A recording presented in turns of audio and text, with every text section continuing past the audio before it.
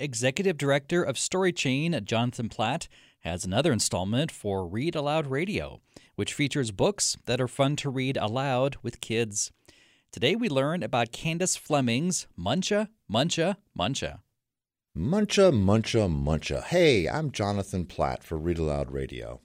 Muncha, Muncha sounds kind of sweet, but to Mr. McGreely, it's a big problem.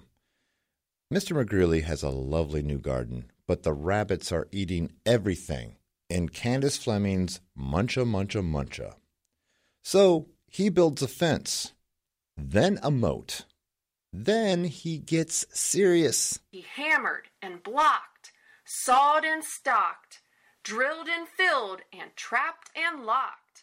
And he built a huge, enormous thing all around his vegetable garden.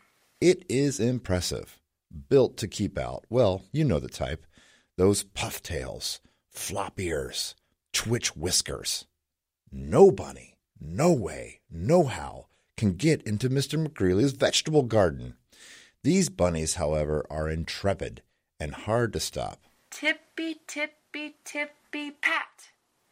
Muncha, muncha, muncha. They dig.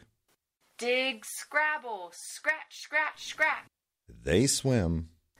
Dive, paddle, splash, splash, splash. And then comes the wall, and the rabbits face their biggest challenge yet. Trojan warrior style that only a bunny can pull off. Wink, wink. Nibble, nibble. Muncha, muncha, muncha. Muncha, Muncha, Muncha is a children's book by Candace Fleming.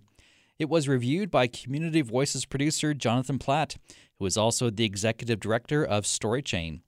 Muncha, Muncha, Muncha was read aloud by language arts instructor Julie Siders from London, Ohio, for her student Ian Bailey in Fairborn.